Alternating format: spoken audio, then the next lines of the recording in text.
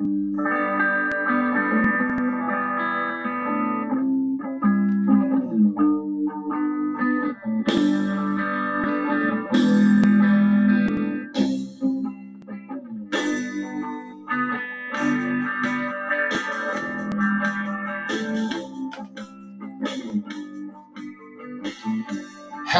and welcome once again to Refresher, the pop culture therapy podcast. I'm Chris Levine, and I will be your host again this time around. This is number 51 in our series called Psychology on Vinyl, where we try to understand both the subtle and blatant psychology behind and within famous records. Okay, so if I were to take a public poll and ask people, and I mean people of all ages, if they ever heard a song by Jackie Brenston, my guess is that most people would say no. If I then played his biggest hit, my guess would be that no one had ever heard it. His big song, by the way, was called Rocket 88. Now, here's the thing. Musicologists and podcasters like Chris Levine will tell you that Rocket 88 is often considered to be, if not the first, one of the first songs that would provide the sound that would soon be called rock and roll. It was all there, and it was very much an obvious link between R&B, what used to be called jump music, and early rock and roll. All right, so let's continue our experiment here. Let's say I was to take another poll, go out in the public, talk to people of all ages, and ask them if they ever heard of an artist named Elvis Presley. My guess is that not only would most know him, but would probably either know or recognize one of his songs and would probably know what he looks like. The point? Elvis became absolutely a huge star. But would there be an Elvis if not for Jackie Brenston and others just like him? Maybe not. Probably not. He probably would have been a country artist with tinges of gospel in there. Anyway, this same exact phenomenon happened in the 1980s. If I were to take a public poll and ask the general public who the Pixies are, many wouldn't know, and even fewer would probably be able to name or recognize a song from them. But if I ask the same people who Nirvana was, most would know. Most could probably name a song, could recognize a song, and would probably know at least what either Kurt Cobain or Dave Grohl looks like. And just like Jackie Brenston and Elvis, there really wouldn't have been bands that sounded like Nirvana without the Pixies.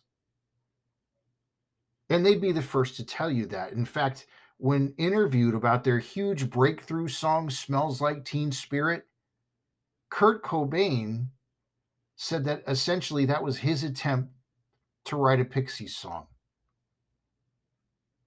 Well, this time on Psychology on Vinyl, we're going to delve into the second studio album by the Pixies, released in April 1989, called Doolittle. The first song, Debaser, is based on a surreal film that came out in 1929 called Un Chien Andalou. The second song, Tame, that would follow this, is really interesting because it has a formula that goes from quiet to loud to quiet to loud. And remember, this is 1989. Tame, and a lot of others on this record, is literally like a do-it-yourself grunge starter kit. because that's what music did after that. But beyond that, one other thing that Nirvana quite obviously have in common with the Pixies is that their songs have melodies. See, punk rock makes having a melody optional in many cases. That's not a criticism. It's just not about that. It's so much more a case of letting something out aggressively, naturally, however that happens, and that's what you get. But both bands had it in them to write songs as catchy as the Beatles. With Nirvana, that put them over the edge. Their songs were hard, very punk rock in origin, but they were so melodic. I mean, even something as dark and edgy as Heart Shaped Box is something you can sing along to. Now, for an example of how conventionally melodic a Pixies song can be, listen to Here Comes Your Man. It's on this record. This was, I guess, what you could call a bit of a hit for them, which must have been funny because if people bought that record based on that song, it's really the only song that's going to sound like that on this record. But there's such a huge influence moving forward. The Science Direct website says that despite the range and power of its influence, the norm of respect itself receives too little respect, in that people commonly underestimate its impact on behavior. To their credit, this was never a problem for Nirvana. Collectively, they praised and brought positive attention to the Pixies. Another similarity, both bands had senses of humor. From Nirvana's In Bloom video to the song on this record called La La Love You. The darker songs obviously have a light at the end of the tunnel. Now, I know I'm talking a lot about Nirvana here, and this is supposed to be an album review of the Pixies, but it doesn't stop just with them. This happened too. Perry Farrell from Jane's Addiction went to a festival in another country and saw a huge crowd going crazy, knowing all the words and singing along to Debaser on this album, and wondered at the time why America didn't have festivals like this. So he subsequently returned home and started the Lollapalooza festivals that would help define the alternative music scene shortly thereafter for quite some time. The Pixies were there. Just like they lit a fire under the future Nirvanas, basically everything that encapsulated alt rock, they had something to do with it. There's an old quote that says that not a lot of people heard the Velvet Underground, but everyone that did started a band. Well, David Bowie was quoted as saying the same thing happened in the 80s with the Pixies. And it just seems to be very true. This record, simply put, it rocks. And maybe one last thought. Frank Black, the singer songwriter in this band, aka Black Francis, born Charles Thompson, he never looked like a rock star. I mean that in an endearing way. He was any other kid that I could have gone to school with. He could have been me or you. In my world, that was a huge deal and a motivator. Anyway, so the next time you hear Jailhouse Rock or Don't Be Cruel or Hound Dog, by all means, enjoy Elvis Presley, but remember Jackie Brenston. And for the fun of it, the next time you're driving in your car and you hear All Apologies or Come As You Are or Lithium, enjoy it, but remember the Pixies. We have once again arrived at the time on Refresher when we present you with a Spotify playlist. And for this Psychology on Vinyl series, the subject matter is the playlist itself. So we have for you this time around a Refresher podcast, Pixies Doolittle playlist. You can find it really easily on Spotify. Just type in Refresher Podcast Pixies Doolittle.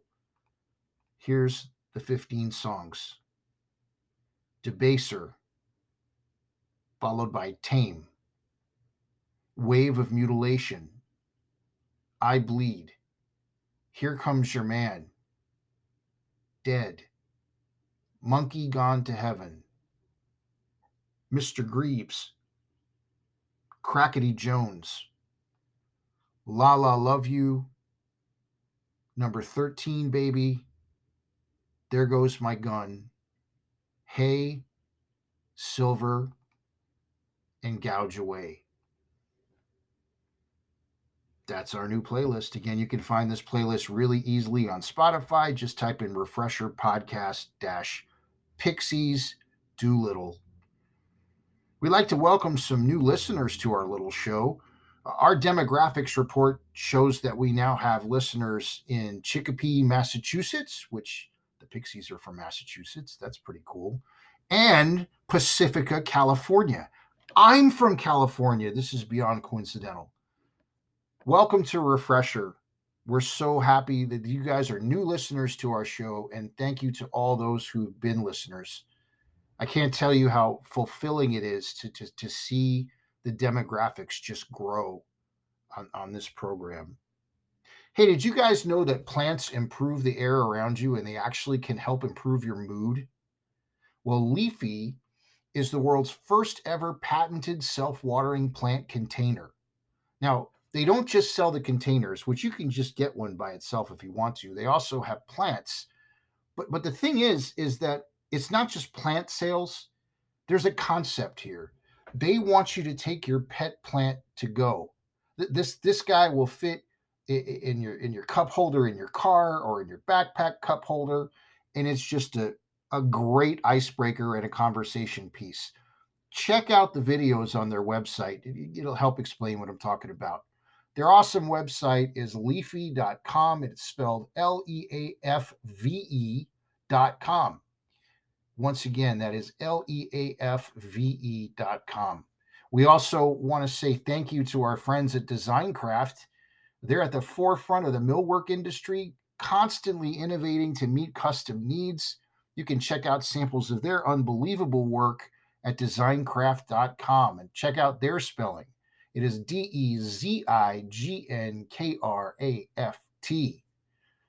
I said it before, and I'm always going to say it. I don't mean to be redundant, but to me, it's just very important. This show simply would not exist without you. I started it, but you're the one that keeps the fuel in the car. If you could all continue to do me a favor and let your friends know about this podcast. Also, if you'd like to help keep this podcast stay up and running, you can make a small monthly contribution. Just see the support this podcast link under the episode description. Now, that's only if you're inclined to do so. I know money is tight these days, and I also understand that not everybody wants to do that. Whether you can or can't or want to or don't want to contribute to this podcast financially, just feel free to listen and enjoy it anytime. It's yours. As always, the music that begins and ends this podcast is by the band Dive. The song is called A Day Late, and it was written by my friend, Mr. John Villafuerte. Well, until next time, this is Chris Levine for Refresher, the Pop Culture Therapy Podcast. Everyone, please take care and do yourself a favor and remember that there's a big difference between worry and concern. We'll see you next time.